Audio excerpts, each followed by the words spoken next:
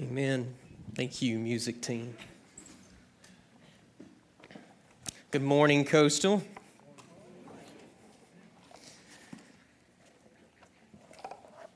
I'll give you a little info. Yeah, that's mine. Thank you.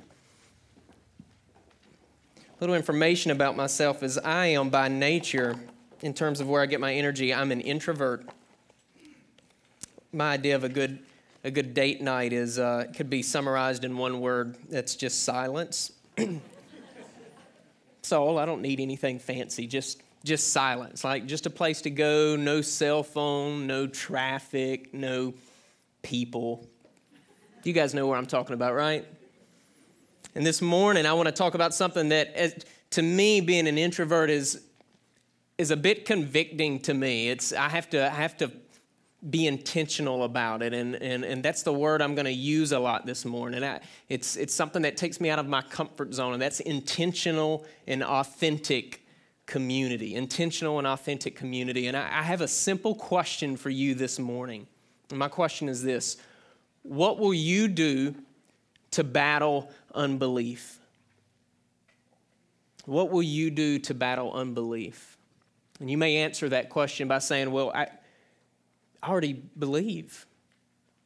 And my follow-up question, which would be the same as my original question, just posed a different way, would be, what are you going to do to ensure that you continue to persevere in your repentance of sin and your belief in the person and work of Jesus Christ? What are you going to do to ensure that? You will not keep the faith by yourself. You can't keep the faith on the path of rugged individualism. And I'm going to make a bold statement that I believe is supported by our text this morning. And I want you to think about it as you go through your week, and I want you to wrestle with it in your small group. And if you have a complaint about it, you can email me at sean@gocoastal.org. But here's the statement I want to make. I want to make this statement. You will only get to heaven through a community that helps and encourages you to fight and repent, to remember to repent of your sin and rest and trust in the finished work of Jesus. You will only get to heaven through a community that helps and encourages you to fight, to remember, to repent of your sins and rest and trust in the finished work of Jesus. Intentional togetherness. Intentional togetherness is how God designed the Christian life to be. And the passage that I'm going to preach on this morning, it's one that's been burning in my heart for the last 6 months. It's a passage that I've committed to memory, that I've stored in my heart, and that I strive to remind myself of on a daily basis. And I really believe that one of the reasons why it's so heavy on my heart is because of where we are as a church. And the Lord has allowed us over the last few years to grow both spiritually and numerically. We have an average attendance across 3 services of around 1,000 people on a Sunday morning. Some of you a few weeks ago had an opportunity to check out our missions fair, and you were able to see firsthand all the work that God's doing in the life of people that are committed to serving Him. We have 36 small groups. Many of you attend those small groups on a weekly basis. And our children's ministry and our youth ministry continue to grow steadily. And I'm not just saying that this morning to present numbers to you, but I say it because one word continues to come to my mind, and it plays over and over in my head as we grow, and that's the word intentional. The word intentional. As we grow, we have to be intentional about our walk with the Lord and about walking with Him in authentic community. Because the truth is, some of you in this room this morning may be feeling disconnected. You're like, man, some of you who may be longtime members of Coastal Community Church that have been with us since the beginning may be feeling disconnected. And I hope the sermon this morning encourages you. In our Christian walk, we're prone to wonder every day. That's why I love that song that we just sang, Come Thou Fount. And I know when I start divorcing myself from living in authentic community, I start divorcing myself from the truth of Scripture. I begin to believe lies. The lies get louder than truth in my life and in my heart. We're prone to wonder. We're prone to forget. This morning, my aim is It's to remind you of the importance of your Christian brothers and sisters and the pursuit of your faithfulness to Christ. And I want to remind you of the importance of not living the Christian life in isolation. And my hope is that when you leave here, you'll be able to understand that there's no such thing as a Christian living an isolated life. So I'm going to begin with this proposal, and I'm going to end with this proposal this morning. This is it. An authentic follower of Jesus Christ, humbly living in godly fellowship with other believers, active in the Great Commission, is God's will for your life and your guard against the sin of unbelief. And let me pray for us this morning, and we're gonna dive in. Heavenly Father, Lord, we are prone to wonder. We're prone to forget so easily, Lord. I thank you that you've revealed yourself to us through your word and ultimately through your living word, Jesus Christ. We look to that this morning. And God, I pray that, Lord, as you've been convicting me about this message, God, I pray, God, that you would convict us as a church about being intentional, about stirring our affections for you, and about stirring each other's affections for you. So, Lord, guard my mouth from falsehood this morning, and allow me to say the only things that are true. And we pray all this in Christ's name. Amen. This morning we're going to find ourselves in the book of Hebrews chapter 3. And so if you have your Bibles, turn to Hebrews chapter 3. If you don't have your Bibles, there's one in the seat in front of you. Please take that. That's our gift to you. Keep it, read it on a daily basis. And as you turn there, I just want to give a few just quick context notes about our passage in Hebrews 3. So much time, effort, and money's gone into researching the identity of the author in this passage, and I'm happy to report that we have no idea who the author of Hebrews is. So some say it's Paul, some say it's Apollos, some say it's Barnabas, and we really aren't sure, but what we are sure about is that the Holy Spirit inspired it. This book, it would have been presented like a sermon, okay? It would have been read out loud. It's a letter essay type book, and the original hearers of this sermon were mostly Jewish, and we believe they were Jews who were under heavy persecution. If you journeyed with us last year, we went through the book of Romans, and we talked about the audience in the book of Romans, and we believe that the Jews here are probably some of the same audience. They were expelled by the Emperor Claudius around 49 AD. Okay, these were Jews who became Messianic Jews, which means that they became Christian Jews. And what was going on was they were excited about this new belief in Jesus as the Messiah, and so there were some disturbances in the synagogue with them witnessing or sharing the gospel message with their unconverted Jewish friends, and because of those disturbances, the Emperor Claudius cast them out, and so they're kind of at this point where they're facing persecution. They've been shunned by people that they used to be in community with, and further persecution. And actually in chapter 10 of Hebrews, it says, "Recall the former days when after you were enlightened, you endured a hard struggle with sufferings." And so this audience is enduring hardships, they're enduring persecution, and as a result, it seems that the Jews were tempted to abandon their Christian profession for fear of death and further persecution, okay? And I want to be clear this morning.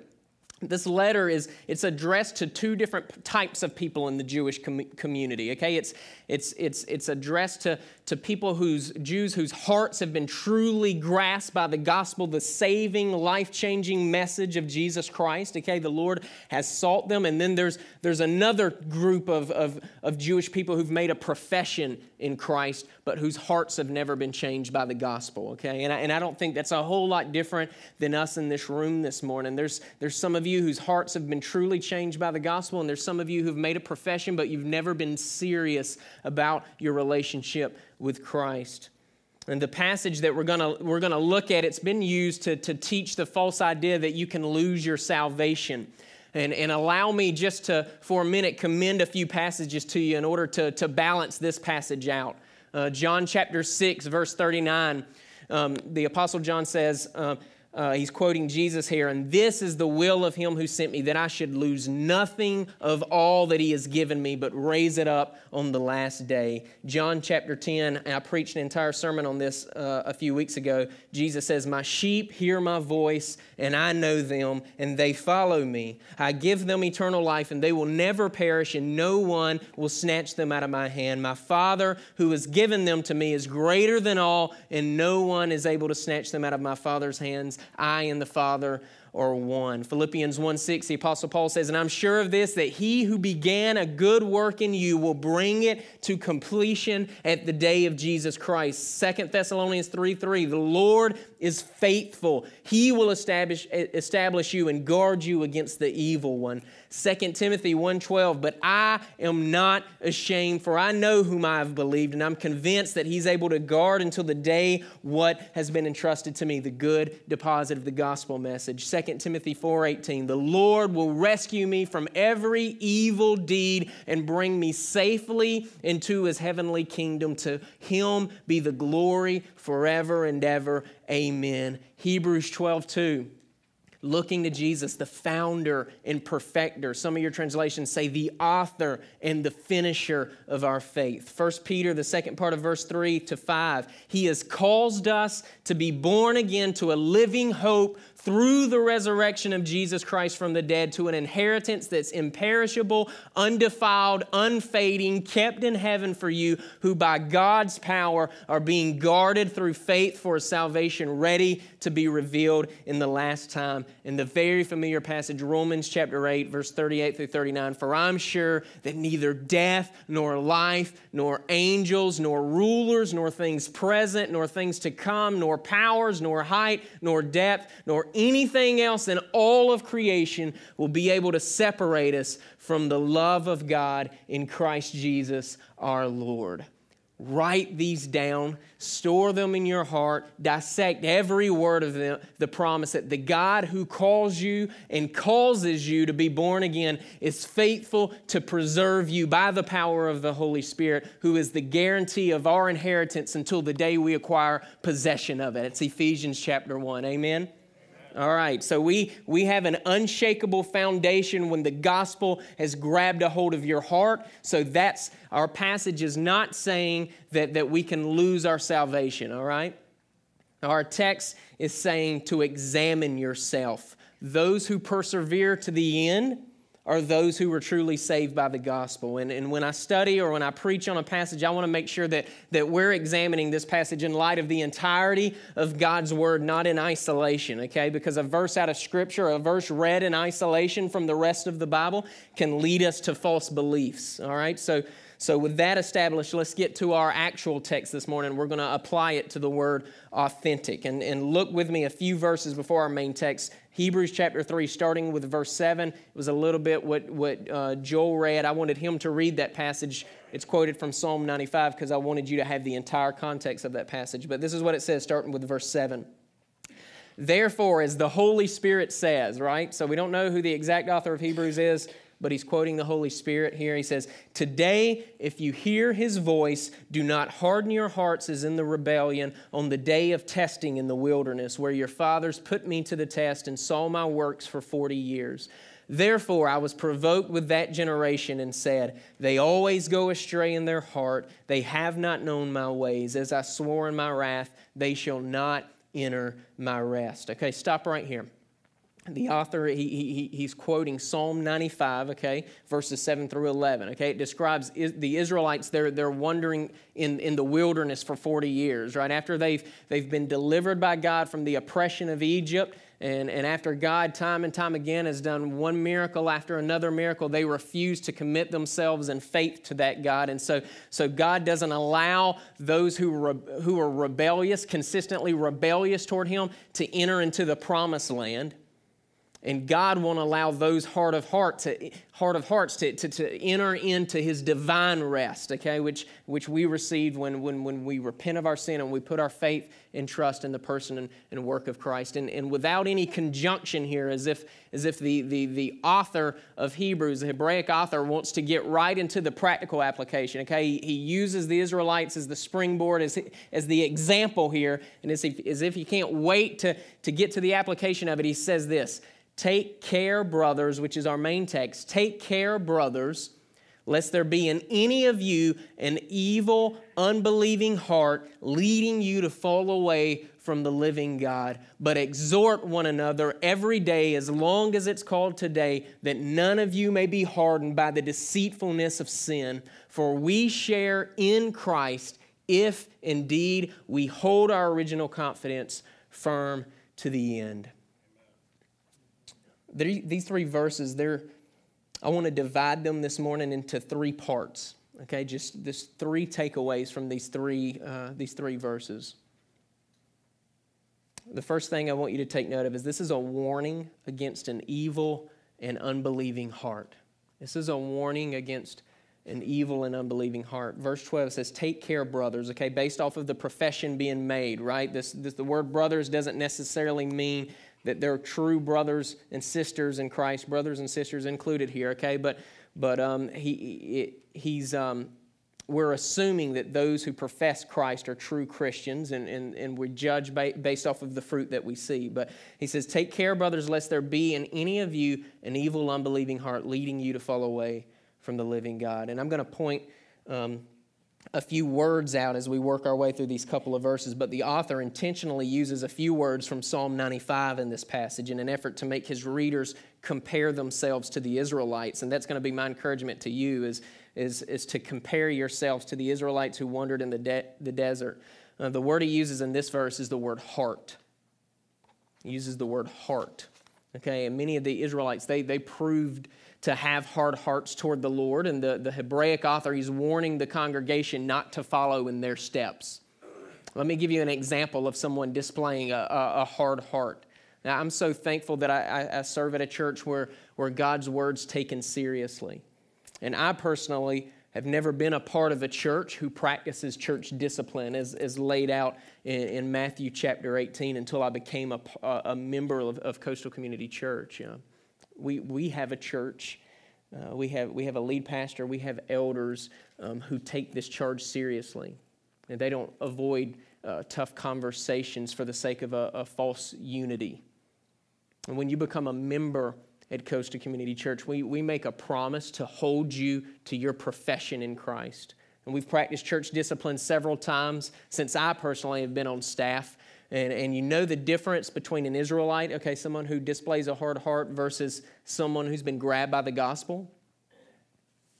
Think of two words, brokenness and gratefulness. Brokenness and gratefulness that manifest itself in repentance and restoration in Christ. Then there's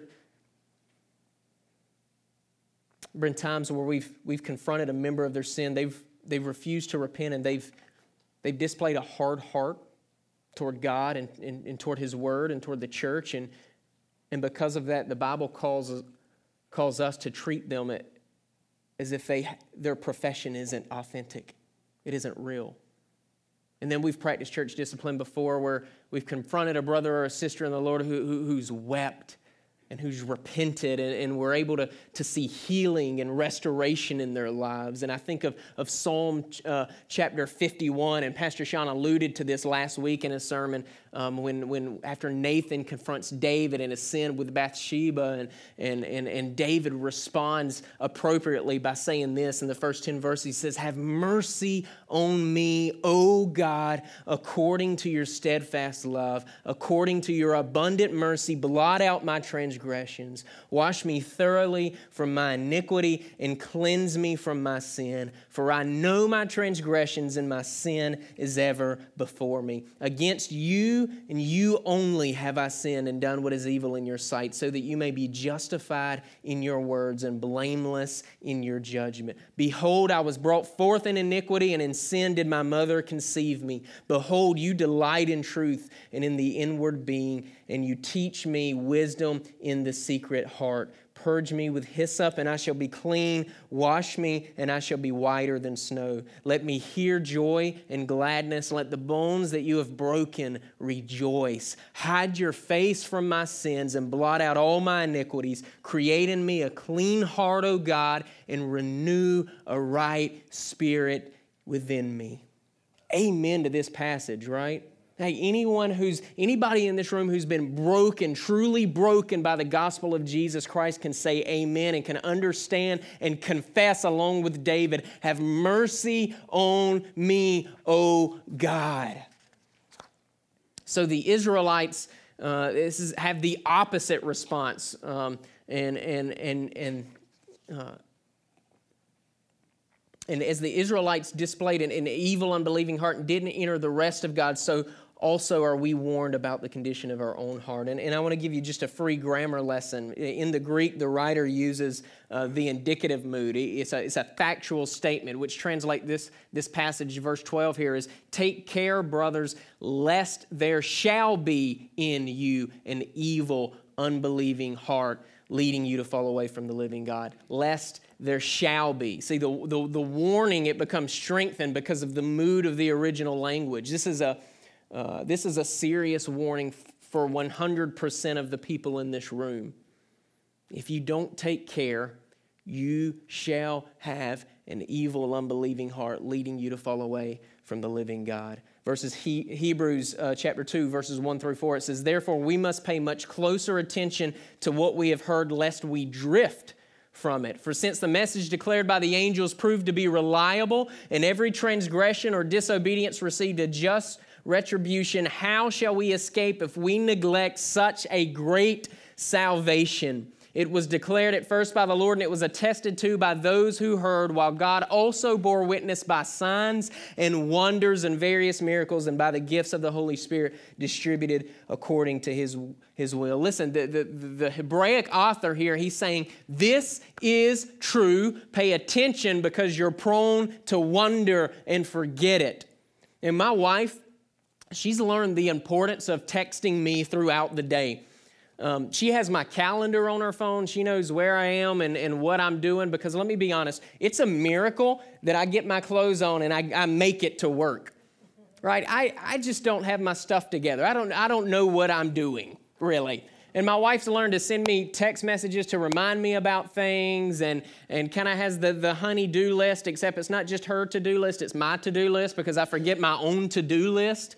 And if I forget I just forget things all the time. And if I forget all those types of things, how quickly can I forget my own identity, my own profession in my Lord and my Savior, Jesus Christ? How much more could I forget that Christ died for our sins in accordance with the Scriptures, that He was buried, that He was raised on the third day in accordance with the Scriptures? I'm prone to forget that, which leads me to ask the question, how do I remember my profession? How do I remember my profession? What's the remedy for an evil and unbelieving heart? The second thing I want you to see is the remedy for an evil and unbelieving heart is Christian community. It's Christian community. Verse 13, the author says, but exhort one another every day as long as it's called today, that none of you may be hardened by the deceitfulness of sin. The second word the author uses from Psalm 95 in this passage is the word today, if you want to make note of that. He uses the word today. Sean talked last week a bit about being a good steward of what the Lord entrusts to you. And I would like to remind you, all you have is today. Church, you live in a time called today. Yesterday is gone. Right? Tomorrow's not promised. Like all you have is today, right now. You sense the urgency of the author of Hebrews, the urgency that he's speaking to us with? You have today to be in each other's lives and glorify the Lord. God has commanded you to be in each other's lives. We're called to stir each other's affections for the Lord. Hebrews chapter 10, it says, and let us consider how to stir up one another to love and good works, not neglecting to meet together, as is the habit of some, but encouraging one another, and all the more as you see the day is drawing near. Church, we need to see ourselves and each other as faith-preserving grace. We need to start seeing ourselves and each other as faith-preserving grace. I love the language the author uses. He says to stir up one another. How can we effectively stir up one another, stir our own affections for the Lord and stir each other's affections for the Lord? One of the ways you can do that is small groups. And my small group's not only doing the sermon-based questions, but we've decided to go through our small group resource, Spiritual Disciplines of the Christian Life, which you can still pick up in the back at our cost. But we're seeking to stir each other's affections for the Lord. And let me encourage you to be in a small group more than just during the sermon series. And look for, when you're not explicitly going through the Bible, look for gospel-centered resources to read through. We offer a great resource list on our website, coastalcommunitychurch.net. They're resources that we've combed through theologically that we trust, and we commend them to you. Utilize the tools that we're giving you to be in each other's lives. Serving one another is another way to engage in authentic community. Pastor Sean talked a lot about this last week, but nothing will stir your affections for the Lord more than being poured out by serving one another. It's easy to get plugged in at Coastal Community Church in a ministry and in a mission. A third way to develop and to stir your affections for the Lord is to be a worshiper alone with God. Be a worshiper alone with God. I believe it's absolutely impossible to be authentic in community if you're not being authentic in your one-on-one time with God. It's impossible. Get up early in the morning and spend time with the Lord. I have a journal that I open up every morning along with my Bible and whatever book I'm reading at the time. And in my journal, there's this quote by George Mueller, who was an evangelist and director of the Ashley Down Orphanage in England during around the 1800s. And he said this. He said, "The first great and primary business to which I ought to attend every day is to have my soul happy in the Lord." Is your soul happy in the Lord? And this man's commitment to his joy in the Lord has stirred my affections for the Lord deeply. I want to be the type of man that refuses to start his day until his soul is happy in the Lord. If that means I have to get up at 3 a.m, I pray by the power of the Holy Spirit, God wakes me up at 3 a.m, and I commit myself to spending time ensuring my soul is happy in the Lord. And if your excuse for not stirring your affections for the Lord is that you're quiet or reserved or you're busy and you're not just a people's person when it comes to engaging in community with other people, my response is the Bible is addressed to you as well. So guard against that, repent of that, and stir your affections with the Lord and stir others' affections with the Lord. And look what happens to those who are committed to Jesus and committed to a people who are committed to Jesus. The third thing is a promise to those who persevere in faith. The promise is eternal life. A promise to those who persevere in faith is eternal life. Verse 14 says, "For we share in Christ if indeed we hold our original confidence firm to the end." We share in Christ if we hold our original confidence firm to the end. Pastor and theologian John Piper once stated, if over the next 10 or 20 years John Piper begins to cool off spiritually and lose interest in spiritual things and becomes more fascinated with making money and writing Christless books. And I buy the lie that a new wife would be exhilarating and that the children can fend for themselves and that the Church of Christ is a drag and that the incarnation is a myth and that there's only one life to live, so let's eat, drink, and be merry. If that happens, then know that the truth is this. John Piper was mightily deceived in the first 50 years of his life. His faith was an alien vestige of his father's joy. His fidelity to his wife was a temporary passion in compliance with social pressure. His fatherhood, the outworking of natural instincts. His preaching was driven by the love of words and crowds. His writing was a love affair with fame. And his praying was the deepest illusion of all, an attempt to get God to supply the resources of his vanity. Who are those that will inherit eternal life? Those who persevere in faith to the end. Who are those who persevere in faith to the end? Those who've truly been saved by the gospel of Jesus Christ. And what can we do this side of eternity to persevere in our faith? And stir our own and each other's affections for the Lord, working to remember to rest in the finished work of Jesus Christ, his life, his death, and his resurrection. I love sci-fi fantasy novels, Lord of the Rings type stuff. And there's this, one of my favorite songwriters, I just finished reading. He came out with a 4-book series, and I just finished going through them. It's called the Winged Feather Saga. His name's Andrew Peterson, great author, great musician, songwriter. And the story follows these 3 kids called the Igby children, and there's 2 characters, 2 brothers. One's name's Janir, and the other's name's Kalmar Wingfeather. And Janir was designed by the maker to protect Kalmar, who's the high king of the land. Okay, and yes, this is a children's book, and I'm 10 on the inside, but it's okay. Bear with me. And but he's designed by his maker to protect Kalmar, and Kalmar's this high king of all the land. And aside from protecting Kalmar, one of his other tasks is to remind Kalmar of his identity. And so the whole book, Janir saying, "Remember your name. You're Kalmar Wingfeather, high priest of all, high king of all the land."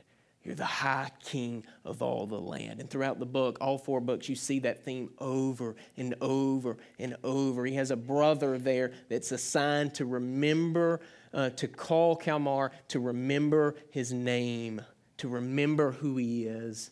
And this is the role of authentic community. Remember your name, church. Remember your identity. Remember your profession and live a life that matches it. And I began this morning with a proposal, and I want to end with it, as an authentic follower of Jesus Christ, humbly living in godly fellowship with other believers, active in the Great Commission, is God's will for your life and your guard against the sin of unbelief. Would you pray with me?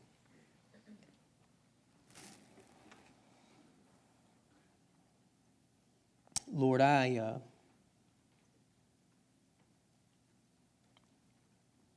God, our profession is serious, and what we do with you this side of eternity, God, affects everything. And so, Lord, I pray that you would cause us